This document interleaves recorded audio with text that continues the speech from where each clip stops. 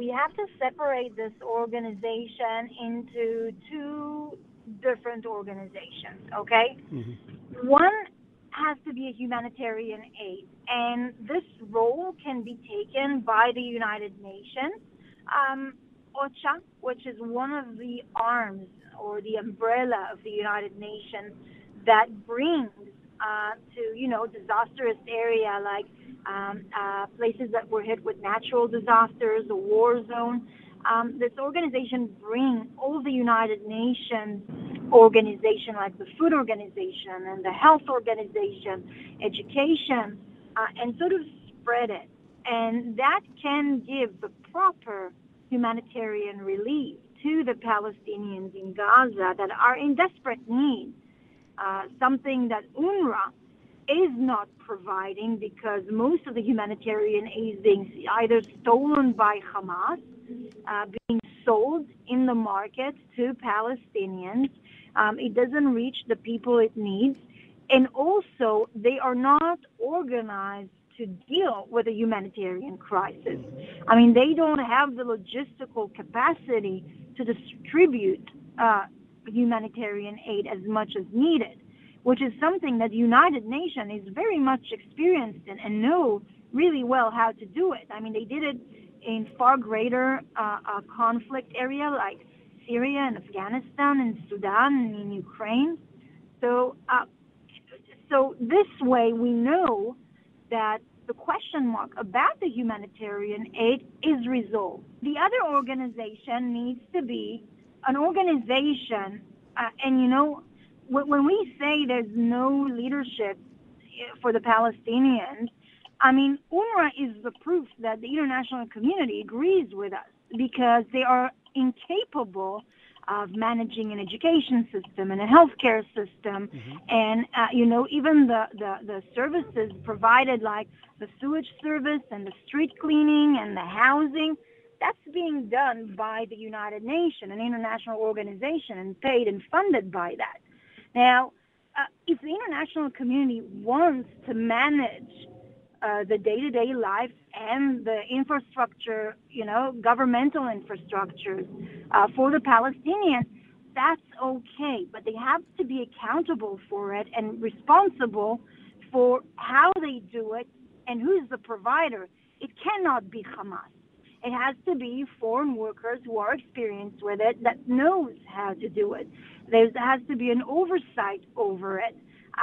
So that they can't steal the equipment or the money or use, United Nations facilities and buildings as military bases for terrorist groups. And that's how we need to separate it and how we need to deal with it. Well, despite all this and the temporary halt of funding to UNRWA right now, we're looking at how practical is this idea to try to shut UNRWA down or to change it or replace it with alternatives? So there is alternatives, and it could have been done a month ago. I mean, if UNDAC, which is the organization that's meant to build a plan, to actually do that, it would have done that in the beginning of the war. By now, 3-4 months later, it would have already been operated and provided. The problem is that there's a lot of pressure not to do it. Hamas wants to control the humanitarian aid. They want to control the United Nations buildings and equipment and logistics. I mean, they're profiting from it. So if we're talking realistically, I mean, it's going to be a process. But are we going completely tomorrow? No. I mean, the mandate that UNRWA has is being taken by the United Nations. There's need an assembly that needs to vote to shut down UNRWA. It's not going to really happen because we know how the United Nations and what the United Nations approach is towards Israel.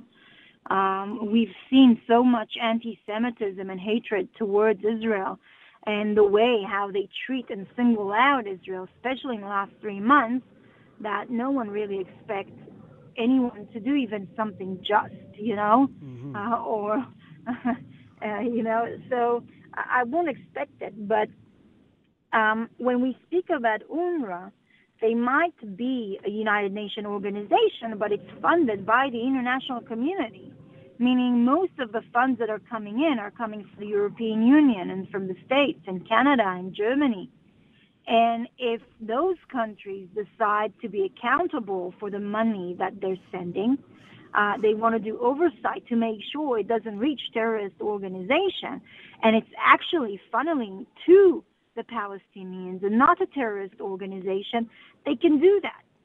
If they choose to use other organizations to send the humanitarian aid, then they can dry up UNRWA. Mm-hmm. I mean, UNRWA is this unique organization that's been created, specifically and uniquely for the Palestinians. It sits at the heart of the Israeli-Palestinian conflict. As long as it continues to perpetuate its ideas, there's not going to be a different futures for Israelis and Palestinians. There cannot be. They sit really at the core of it. Now, Knesset Member Haskel, I know that in the Knesset you're involved in something with UNRWA. Can you tell us a little bit about what is this a committee you have or you part of? So I chair the lobby to reform UNRWA since 2015. There's been years of evidence on how UNRWA operates and how terrorists and terrorist organization has taken over this organization.